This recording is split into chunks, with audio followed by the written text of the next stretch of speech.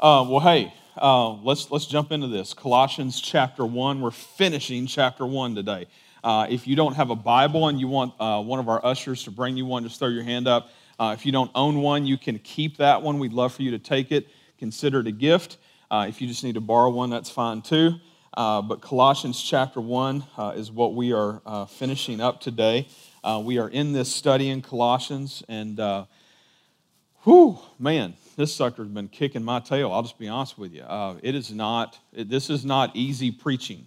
It's a lot. It's a lot of thought. It's a lot of study, and I'm okay with that.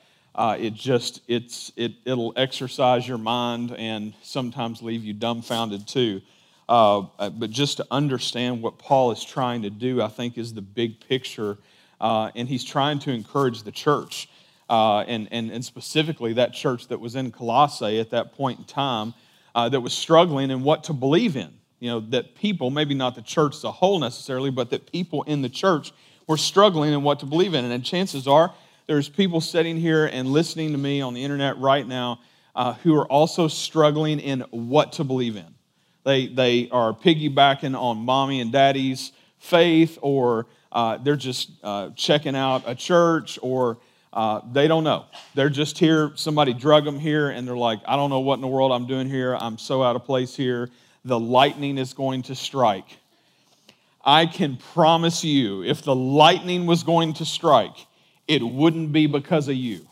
Okay? We got a bunch of other lightning rods around here that have been attending here for quite some time. Yes, front row is one of them. But for real, we're glad you're here. As Paul is teaching, and writing this letter to be taught, to go back and be shared, the whole purpose was to try to gain this foundation that it's all about Jesus. And when you come to that, it helps to be this reminder of the lens of why Paul is talking through these things, and we'll have to continue to go back to that from time to time, because we need to be reminded of why is Paul getting at this? Why is he making such a big deal out of all these very specific things about Christ, and even about himself and his ministry and that kind of thing, which is kind of where he goes with it today. But Colossians chapter 1, we see in this passage today, Paul talking about suffering, talking about proclaiming Jesus, all these different things. But I want to read through the passage, then we're going to study through it, okay? Can we do that? Let's do that together. Colossians 1, verse 24, and it says this. It says, "Now I rejoice in my sufferings for your sake, and in my flesh I am filling up what is lacking in Christ's afflictions for the sake of his body, that is the church." Now that's a doozy of a verse, and we're going to come back to it and talk through it here a little bit. Because it sounds heretical when you first kind of take a look at it. Verse 25, "Of which I became a minister according to the stewardship from God that was given to me for you, to make the word of God fully known. The mystery hidden for ages and generations, but now revealed to his saints. To them God chose to make known how great among the Gentiles are the riches of the glory of this ministry, which is Christ in you, the hope of glory. Him we proclaim, warning everyone and teaching everyone with all wisdom, that we may present everyone mature in Christ.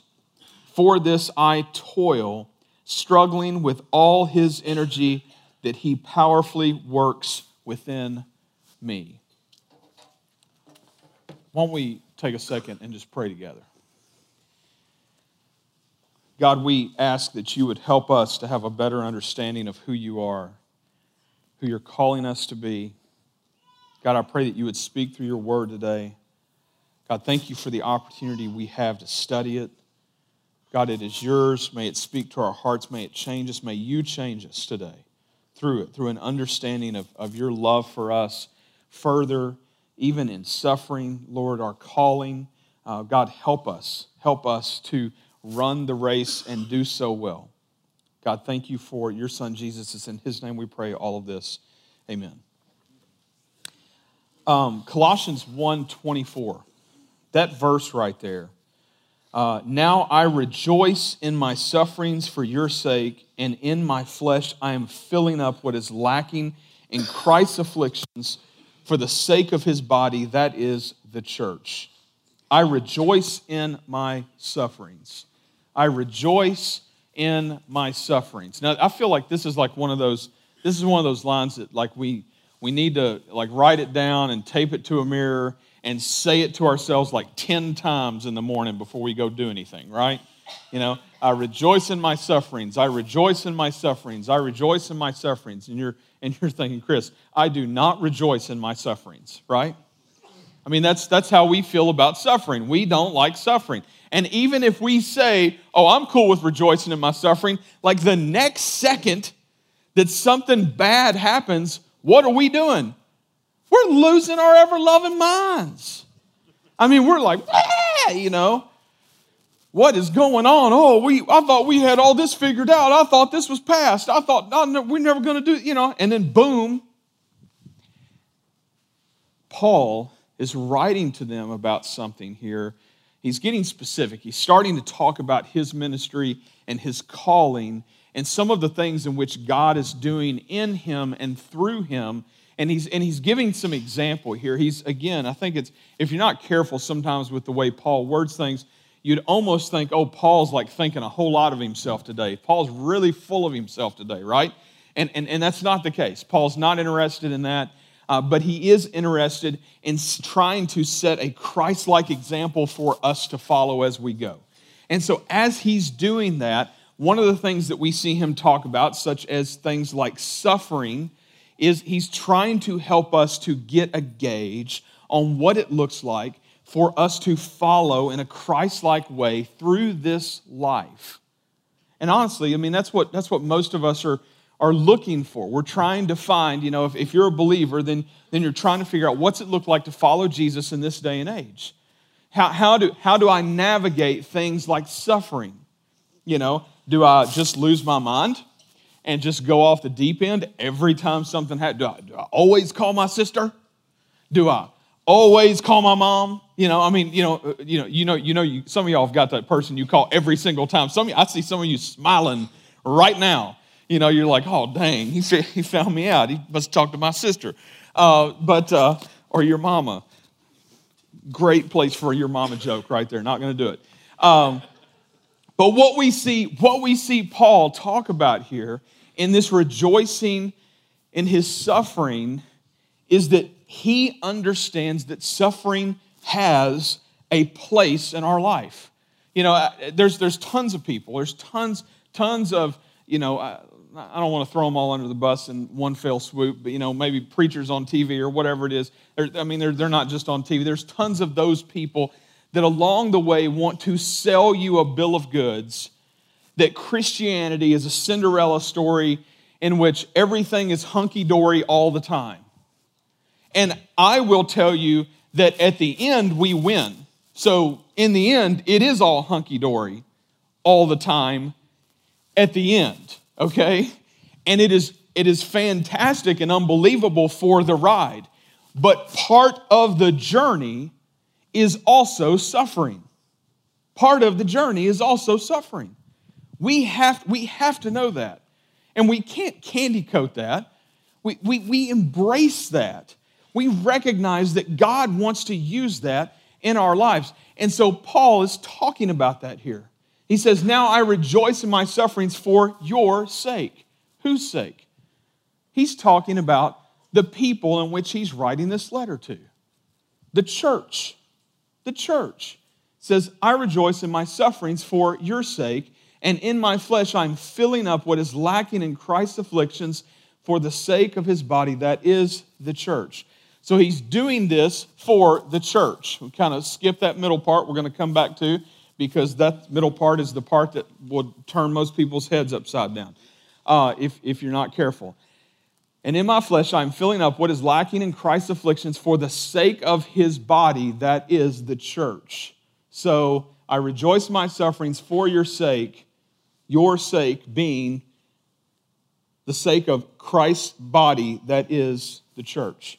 So we even though we're not the church at Colossae and we're 2020 here in Pleasant View right now, Middle Tennessee, whatever, he's still talking to us. He's still speaking something that applies to us today. This understanding that Paul rejoiced in his suffering for the sake of the church.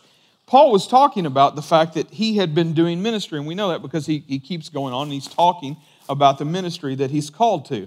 But before he gets there, he says this line that people have debated and talked about for years and years and years, and will continue to do so until the coming of Jesus again. And we'll come back to that right now. It says this, "For your sake and in my flesh I am filling up what is lacking in Christ's afflictions for the sake of his body, that is the church." So is Paul saying that there is something lacking in Jesus' afflictions? Is that what he's saying? Because that's what it sounds like he's saying, isn't it? It sounds like Paul right here is saying, oh, I'm making up the difference where Jesus didn't finish the job. How many of you think Jesus didn't finish the job? Don't raise your hand. Don't raise your hand. I don't want to make you look bad. Jesus finished the job. Jesus finished the job.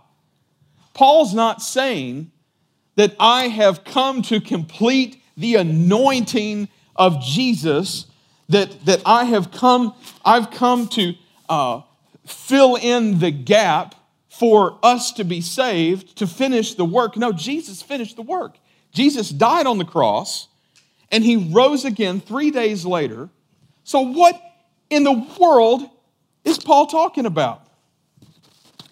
Paul says, I'm rejoicing in my sufferings, and there's an end game to that. And it plays into the next part. Even though this next part sounds heretical, he's not saying he's completing the anointing for our sins. Paul is talking about the persecution in the suffering in which he got to further the church. He's not saying, I'm completing this amazing thing in which Christ has done. No, he's saying, I'm continuing a completion of something in which Christ has already done, that you may know, that you, the church, may hear the gospel. How do we know this? Well, there's a lot of ways to get there. Philippians provides some great stuff, but I chose to go with Acts 4 today, or Acts 9 today.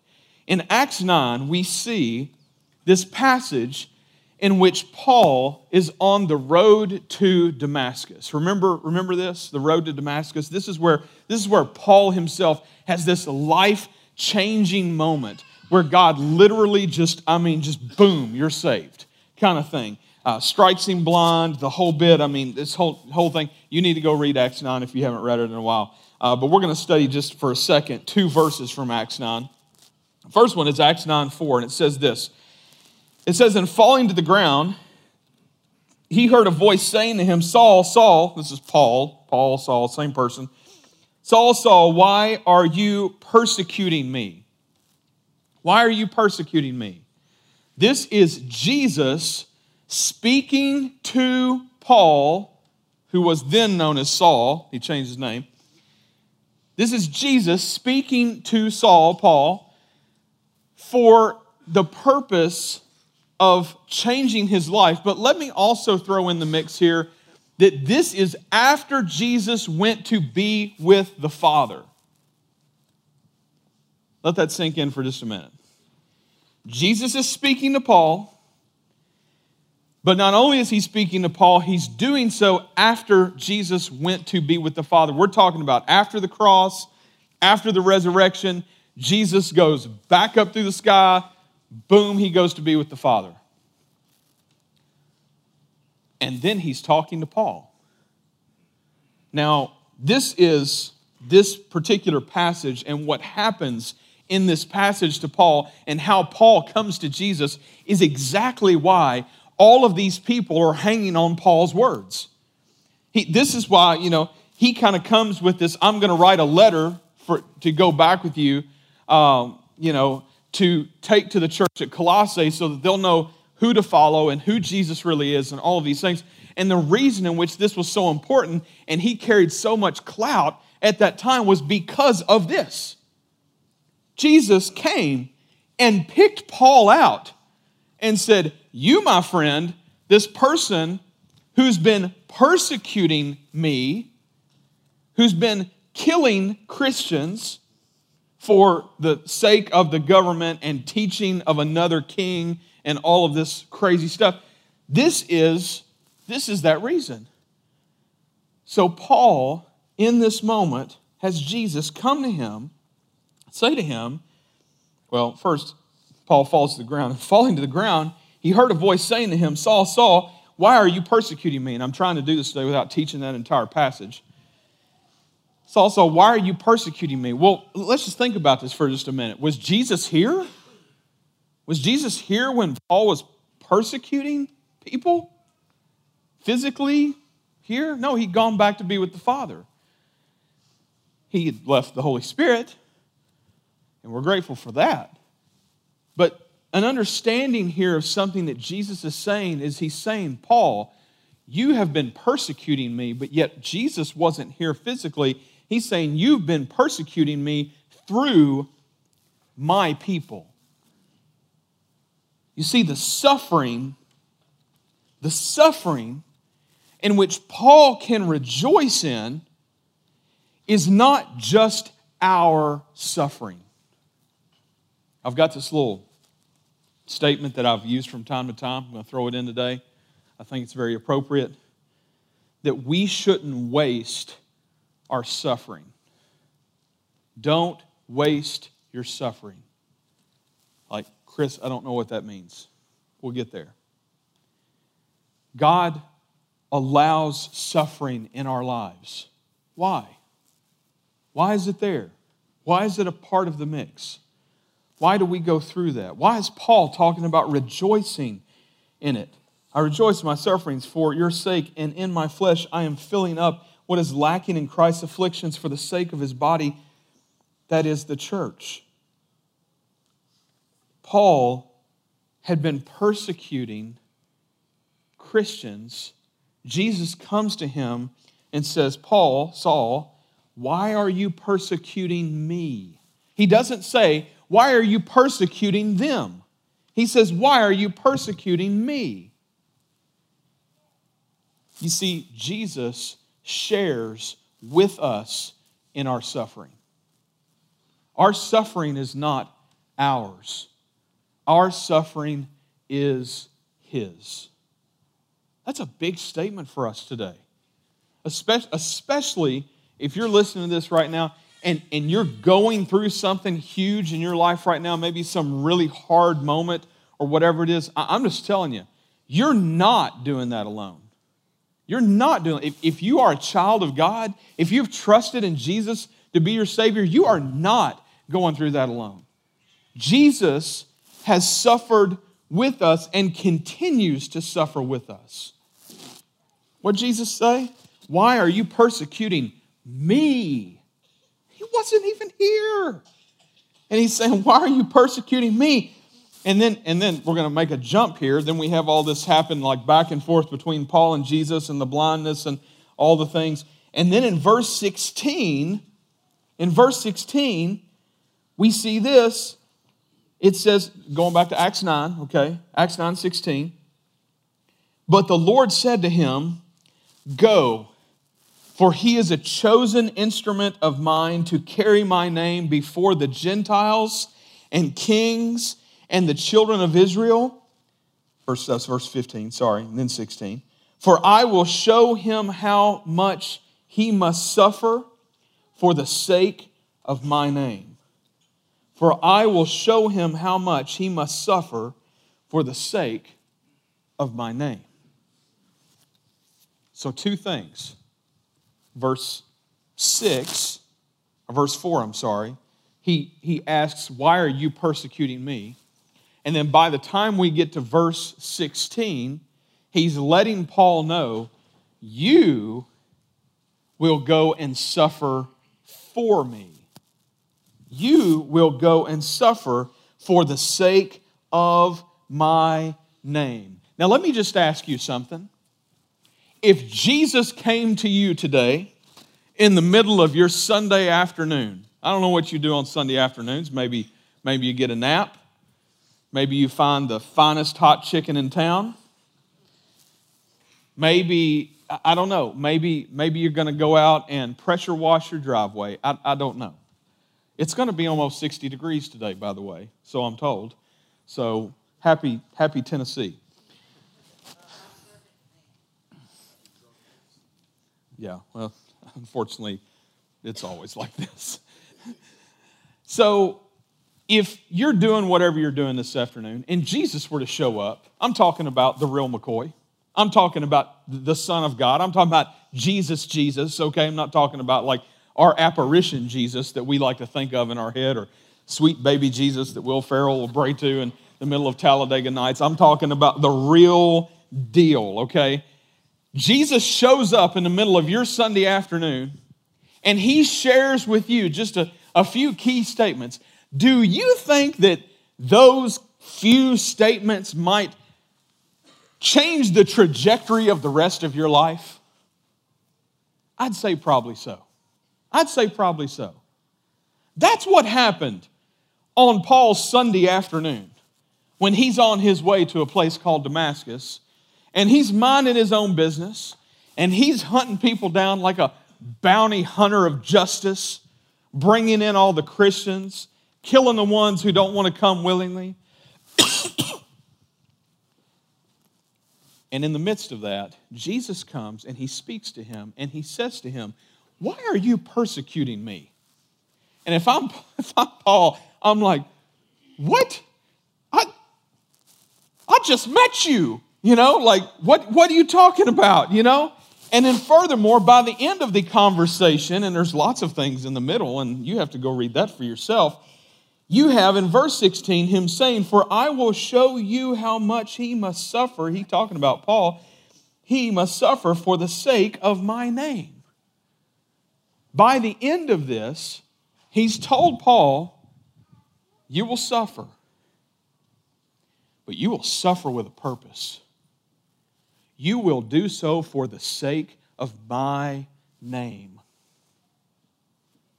So is it any surprise to us when we get over to Colossians 1:24 and he says, "Now I rejoice in my sufferings"? And people are like, "What? You're a weirdo." He's like, No. You don't understand. You need to go back and read what happened to me when I was on my way to Damascus one day, just trying to get up there for some pressure washing.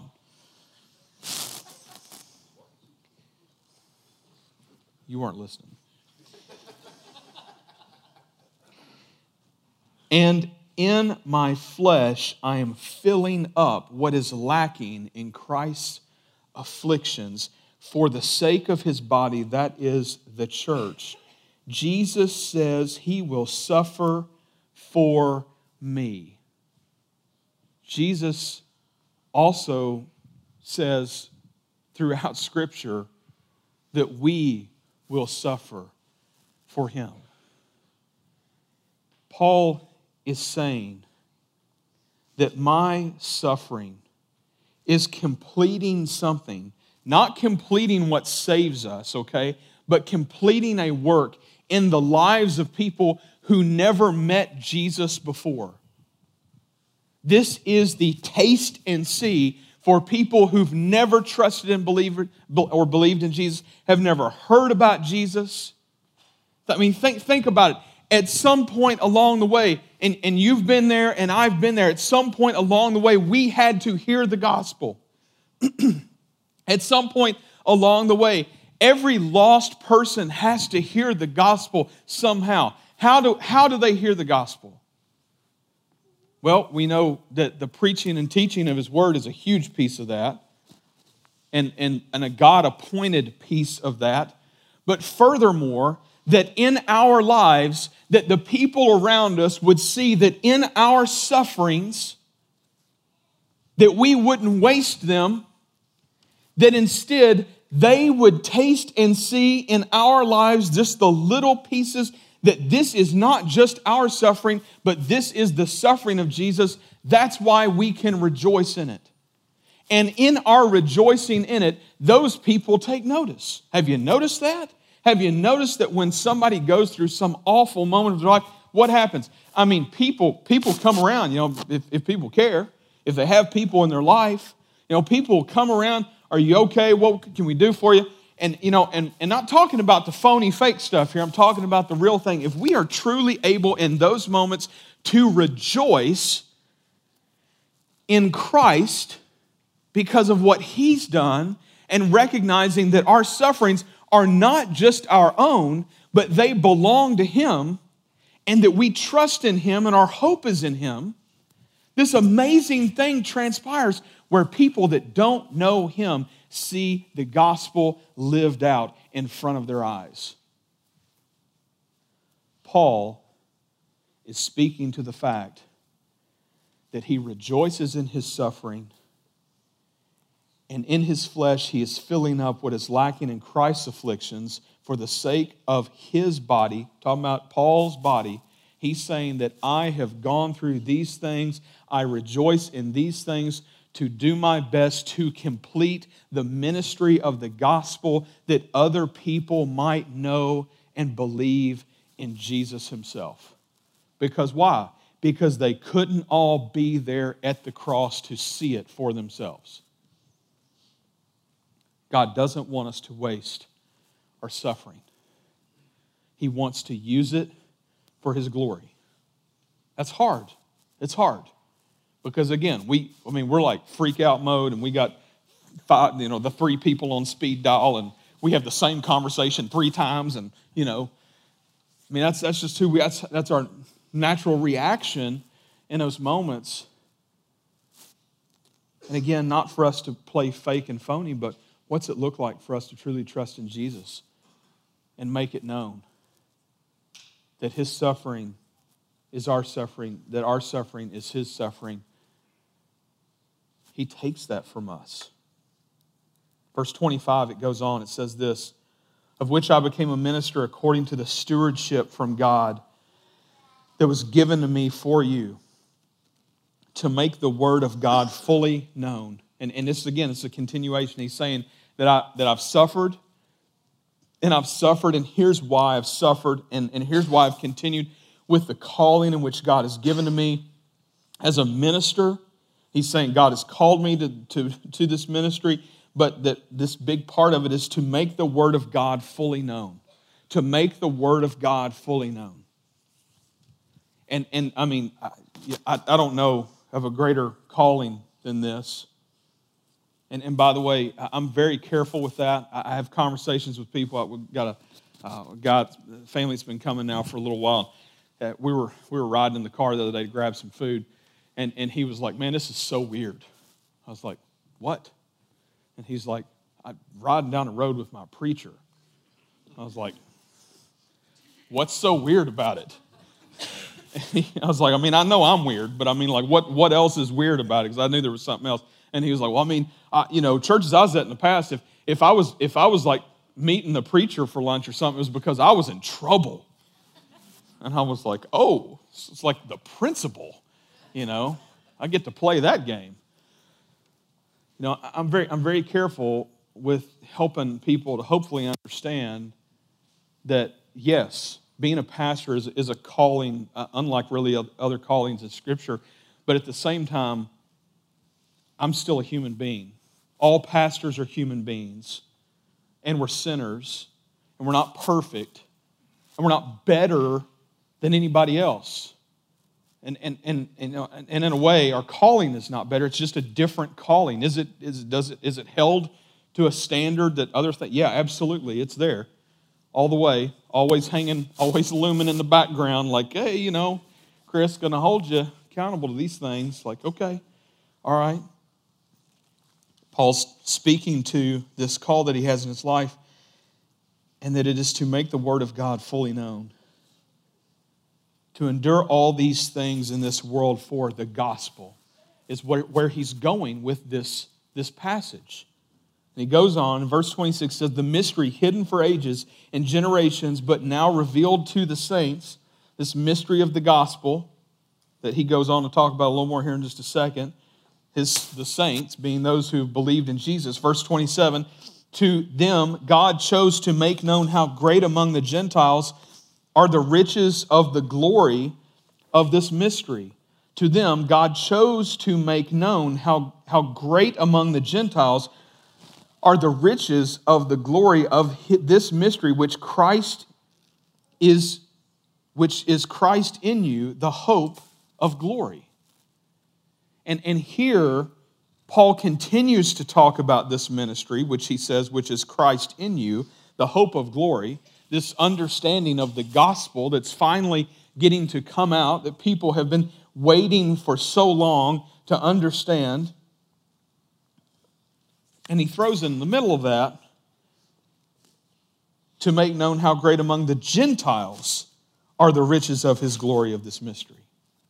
You see, the Jews have gotten to hear about the coming of the Messiah and that God was going to save the day and all this stuff. Now, it looked, in their minds, it looked completely different than what God had actually planned, because they were looking for the governmental, saving of like, oh, he's going to send a king, like we're used to thinking about kings with crowns and all that kind of stuff. And instead, God had something completely different in mind. But here, Paul's also making it known that this is for the Gentiles. And this was a different race. This was a different people. This is blowing up, what all of God's people had thought for so long would be the case.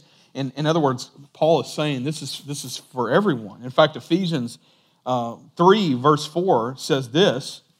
Ephesians 3:4 says, when you read this, you can perceive my insight into the mystery of Christ, which was not made known to the sons of men in other generations, as it is now being revealed to his holy apostles and prophets by the Spirit, talking about the Holy Spirit.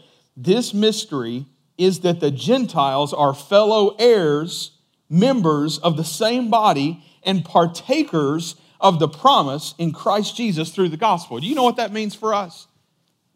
That means that every one of us that feels like the lightning bolt ought to strike us down the second we step into a church building, which, by the way, is just a building, okay? The church is the people.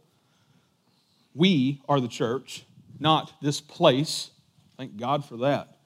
We can't even get the drywall fixed around here sometimes.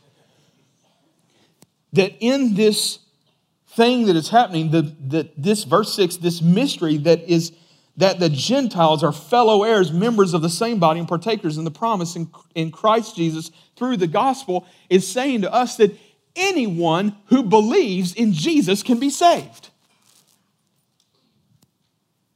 When he's saying the Gentiles, he's saying all of the people that you didn't think could come along for the ride, they are more than welcome. And that includes me and you. Folks, we're Gentiles.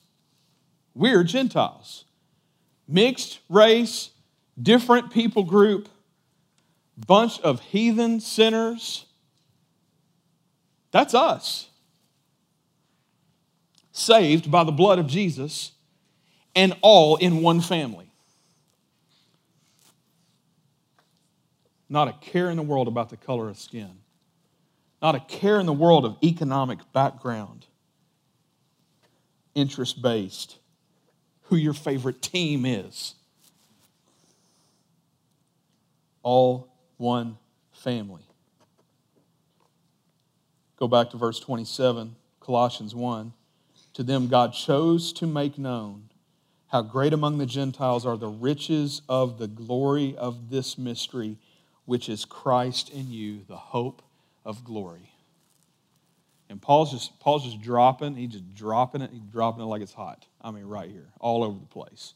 I mean, he's just dropping this stuff in little bits all over, where he's just wanting them to understand we can rejoice in suffering, and at the same time, our hope isn't here. Our hope, which is Christ in you, is the hope of glory. And don't think that this all didn't just absolutely blow up when the Jews would read this.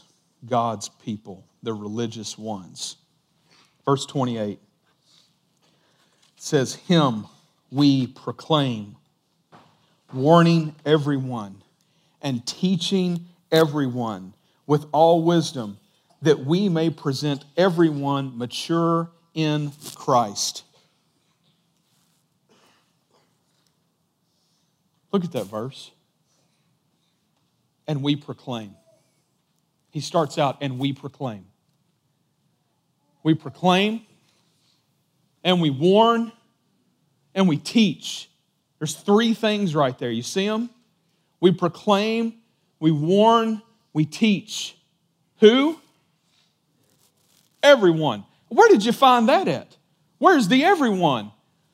3 times in there? 3 times in there. Look at it. Him we proclaim, warning everyone and teaching everyone with all wisdom, that we may present who? Everyone mature in Christ. And so Paul's taking it a step further here even, because he's trying to make disciples into making disciples. You see that? Like he wants the church to get, it's not just about leading them to Jesus, but it's about leading them to growing in Jesus. In Him we proclaim, warning everyone and teaching everyone with all wisdom. Where is that from? Scripture.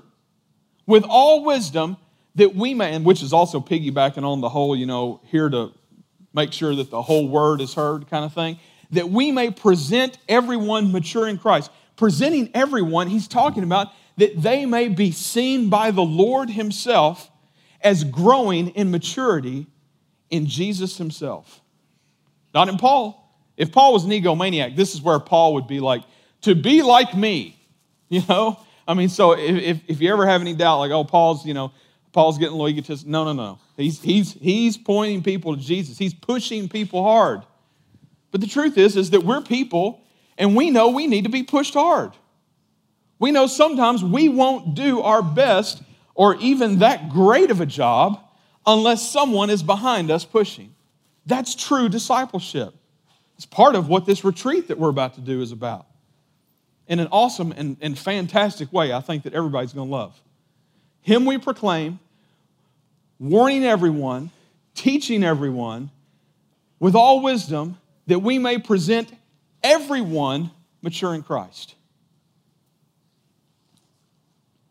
Paul wants us to get that the gospel is good for everyone. And in verse 29, he says this, for this I toil, struggling with all His energy that He powerfully works within me. For this I toil. When Paul says toil here, he's talking about for this I labor to exhaustion, taking a beating, struggling through it, agonizing.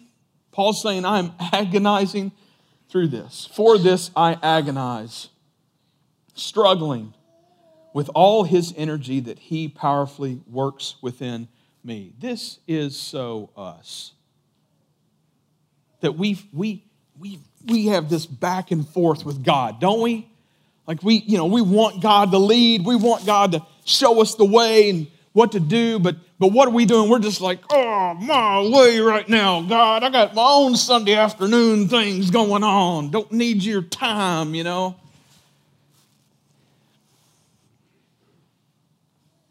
Paul's sharing a little of the inner struggle, struggling with all his energy, that He powerfully works within me. And at the same time, he's giving Him the glory, that it is His energy that is powerfully working in and through him to do the work that he is called to do.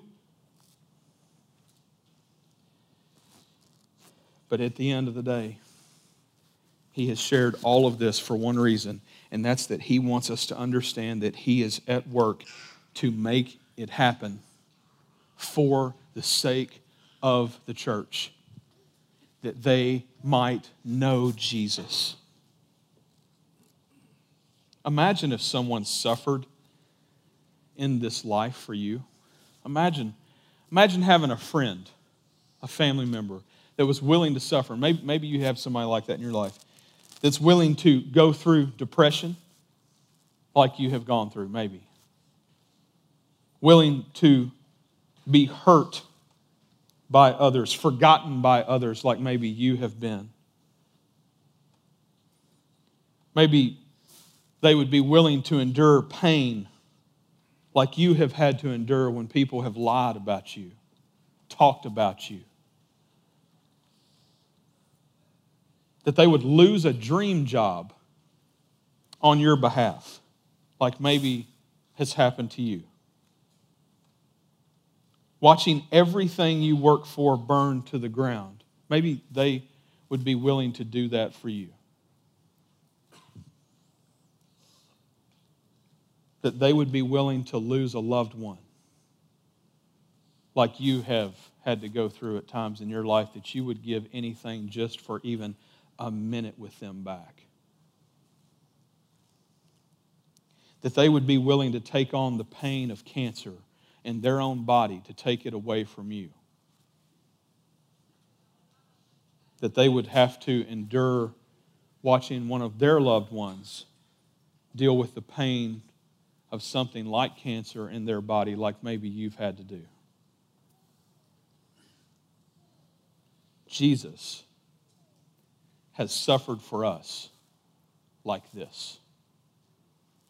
Our suffering is His suffering. He does not want us to carry that weight. We'll carry it, but we're not supposed to do it alone. We'll deal with it, but we're not supposed to do it alone. We are called to rejoice in it because of what He has done for us. Jesus was mocked, ridiculed, humiliated, beaten almost to death before He was then killed, and all of it done publicly. Here's a reminder of His suffering, and I'll close with this. Isaiah 53:3. He was despised and rejected by men, a man of sorrows, acquainted with grief. And as one from whom men hide their faces, He was despised, and we esteemed Him not. Surely He has borne our griefs and carried our sorrows, yet we esteemed Him stricken, smitten by God, and afflicted. But He was pierced for our transgressions. He was crushed for our iniquities. Upon Him was the chastisement that brought us peace. And with His wounds we are healed. Our Savior did this for us. The Son of God did this for us. The Father sent His Son to do this for us. For who? For everyone. Who? Everyone. That anybody that would believe in Him could have everlasting life. That means even you today. Our suffering is His. May we not waste it. And for the rest of this world, when they see it, may we remember the gospel opportunity for them to taste and see that even in our suffering, that the Lord is good. Let's pray. God, You are amazing. And what You have done for us is amazing, and how You lead us and help us to understand the call that You have put on our life. Nothing short of amazing. God, I pray today, Lord, that You would lead us to be the people that You call us to be. Help us, Lord, to follow You through the hard times.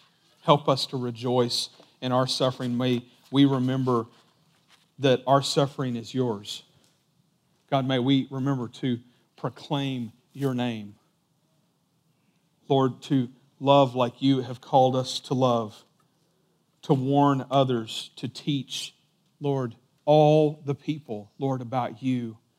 God, may anyone who's never trusted in You, believed in You, may their life be changed today.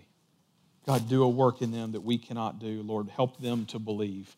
in what you've done through your Son, Jesus. Do that work in their heart, Lord, unexplainably so, Lord, that they know that you are speaking to them today, letting them know you love them and you want to save them, Lord, from their sin, from themselves, and give them new life.